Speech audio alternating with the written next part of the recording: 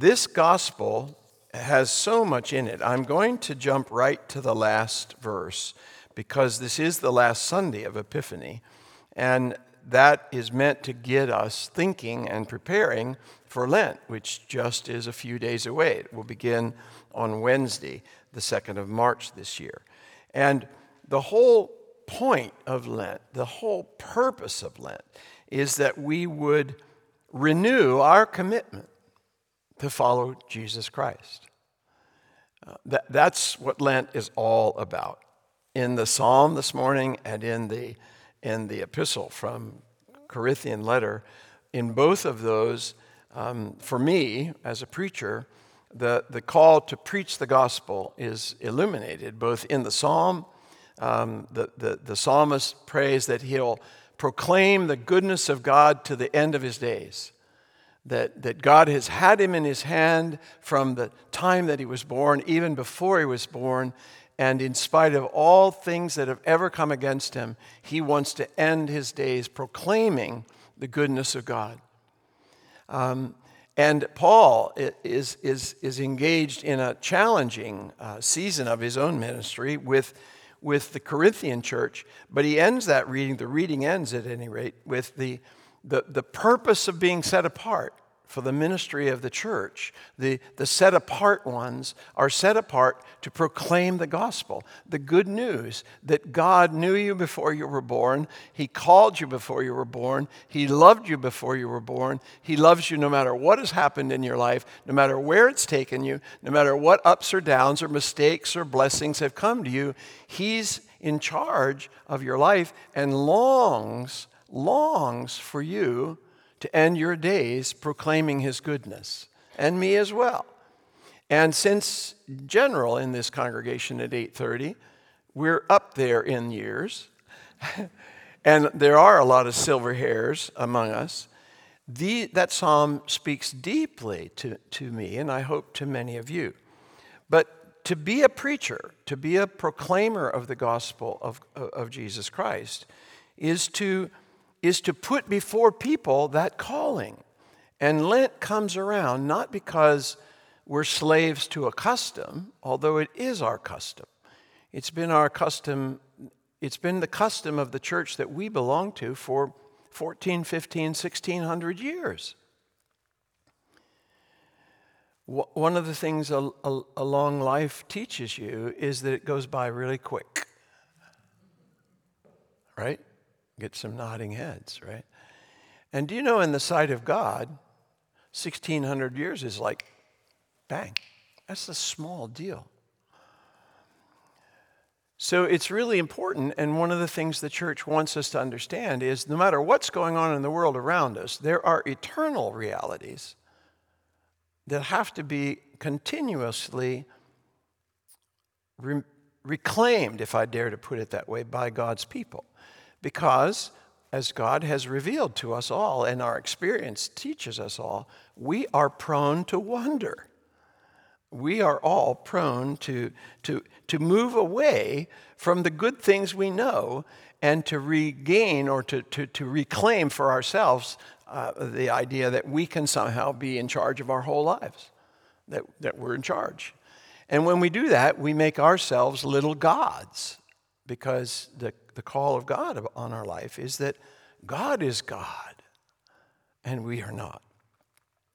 And today we hear the Lord again. Matthew has been saying this to us, giving us reminders of this for a long time now. And if you're following along in the daily devotions, we've been in this subject just very recently with the call of Matthew, who wrote this gospel himself. Follow me, Jesus says. And follow me has consequences. It has consequences. He tells one man, you may suffer if you follow me. I don't know for sure where I'll sleep tonight. I'm not sure if I'll be rejected tomorrow. If you come along with me, you're not going to have a place, perhaps. You're going to be rejected if I'm rejected. And so that's a tough word that he gives to that man. But to the very next one, who is his disciple, according to Matthew's remembrance, when Jesus says, we're going there, he says, but first I need to go there. And Jesus says, no, if you're my disciple, we're going there. Because he knew, Jesus knew, that he was turning toward what the world thinks he should do rather than what God thinks he should do. Now, it doesn't mean at all that it's wrong to bury our dead. But in that particular instance, that was the cutting edge of what Jesus needed to say to that man. You leave them to bury their own dead. They're dead. They're not following me. They're not interested in what God wants. You come with me if you're my disciple. And that's what Lent's all about. We're lost sheep. And we wonder. We have known him as our Savior, if we're true believers. We have come to a living faith that puts us in these pews, or chairs, I guess I have to say, puts us in these chairs. And this week, back to what I think is ordinary. These guys are over here, I'm over there. But we're in them because we know we need God. We know he's called us. We know he's claimed us. We have, at different ways and different times, said yes to him, yes to him. And yet we know that we wonder. We're prone every single day to take back control over our own life. Every day we face choices of being rebellious sheep or obedient sheep, don't we? We all know that. And so Lent comes along as a checkup. It's a Lenten checkup. It's a time we get to clarify our calling. It's a time when we get to recalibrate how we're responding to our calling. And it's a time when we get an opportunity to recommit to our calling. And I think, therefore, I'd like to ask you to use this last phrase of today's gospel as a pre-Lenten checkup for yourself. And I'm going to stretch you just a little by saying, I want you to think about what in your life is dead and not leading where God wants you to go. And what in your life is life-giving and is leading you to where God wants you to go. In other words, I want to say as a pre-Lenten checkup, let's leave the dead things behind and be sure we're focused on the living things as we go forward into Lent. What is deadening your life with Christ and mine? And what is giving it freshness, life, even in our latter years? Right, Fran? Even in our latter years, you'll regret that you told me that you just had a birthday. But happy birthday. No matter how old we are, there are things that tug at us that will deaden the call of God in Christ. And there are things that are being set before us that if we embrace them will be life-giving. And so, in Lent this year, as has been the custom, starting on Wednesday, there will be a service every Wednesday at noon. On Ash Wednesday, it will involve the imposition of ashes and Holy Communion at noon, and then at 5:30 on Ash Wednesday, the same, the imposition of ashes and Holy Communion. But on the subsequent Wednesdays in Lent, there will be a communion every Wednesday at noon, a simple contemplative service with a short, we pray that it'll be short, a short homily, and about noon to 12:45. That will be our prayerful target. And every Wednesday in Lent at 5:30 this year, we're going to have a service with a small, short homily as well, but we're going to do evening prayer. Evening prayer, one of the ancient services of the church that some of you may have never done. Some may remember it from childhood. When I was a child, many churches still had evening service every Sunday. And so morning prayer was said in the morning, and evening prayer was said in the evening. It was always a much smaller crowd, even when I was a kid. But so there'll be a noon communion and a 5:30 at the end of the working day, a service of prayer and praise, if you'd like to join us. And both of them are there to help us clarify where we are and recalibrate how we're living and recommit to where we want to end up. at the end of our days. So I want to encourage you to pray about participating in one or the other, if that seems right to you. Now, whether it seems right to you or not to be with us in Wednesdays, I want to give you a little a reminder of old teaching, teaching that I've shared before, teaching that goes back many, many, many years, and say that there are 4 things that all of us need to look at that help us know if we're following the Lord Jesus Christ in a faithful way. And the first of those is we worship him week by week. I don't need to speak to you about that. This is a very, very loyal worshiping community. I can count on you. I know I can count on you. Unless you're ill, I know I'll see you. I know you'll be here. Some of you early, helping out, and others of you always here to sing God's praises with me. At least I hope you sing them with me. So worship is central, and worship every week is central, and you know that. You know that. But worship is meant to get us to that place where we worship every day, where we worship every time something's up, every time there's a challenge, every time there's a new moment, every time there's a blessing, every time there's a struggle. We remember who we are and that we've given our whole worth belongs to the Lord. So worship is central to a mature Christian life.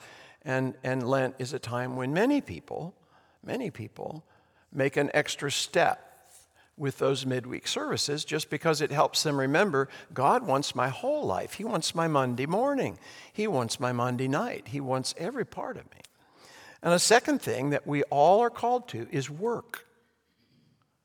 We are to be working for the good of the kingdom of God. Every single Christian. A mature Christian knows the work that God has given him or her to do. Every Sunday we will say it. We say it before we finish the communion. Send us out to do the work that you have given us to do. And that work may only be near the end of a life that I can pray for other people. It may be very, very limited near the end. But we heard last night through our dear friend Charles Wilson of that wonderful 95-year-old that he was a part of burying the day before. And how she was serving the Lord till like 2 weeks before she died, still leading the choir in her little church where she had been a child, and had been serving both locally and nationally, all the way up to just a few months before her death in her 96th year. She knew how God had called her. And when she was asked if she was going to step down from the choir, and she'd had been stepping down from all these other things, she said, well, God hasn't told me to step down from that yet. And believe me, I started to say, hun, believe me, hun. There's my hun over there. Believe me, we're meant to know. God has asked me to do this. And it may be I'm just caring for my infirm beloved. My final work for the Lord is caring for her or caring for him. I can pray. So there's work for each of us to do. And if we're young, the work is going to be much more complex. We've had workers this week who have done magic things at our campus. I know you all saw it. The work that has gone in this week to put those sidewalks in for us and to rejigger the parking and to make it much more comfortable and helpful for those that are in any way handicapped was largely done by volunteers. And volunteers that were here at 7 o'clock in the morning, but who had a sense in their heart that this was a work that was needed for the well-being of the church of God. They didn't come because they had to. They came because they wanted to. So sometimes the work is very simple, and then sometimes it's hidden, and sometimes it's seen. But Lent is a time for us to be rethinking that. Every Christian is told to go and do the work that God has for them to do. And every Christian is to be helping other people learn to follow Christ. And every Christian is meant to do the unique work that only they can do. No one else can be you. And what God has for you is unique. And it mustn't be compared to anyone else. It's not better to preach up here than it is to help get the sidewalks in. Better is what God wants, always. And Lent helps us face into that.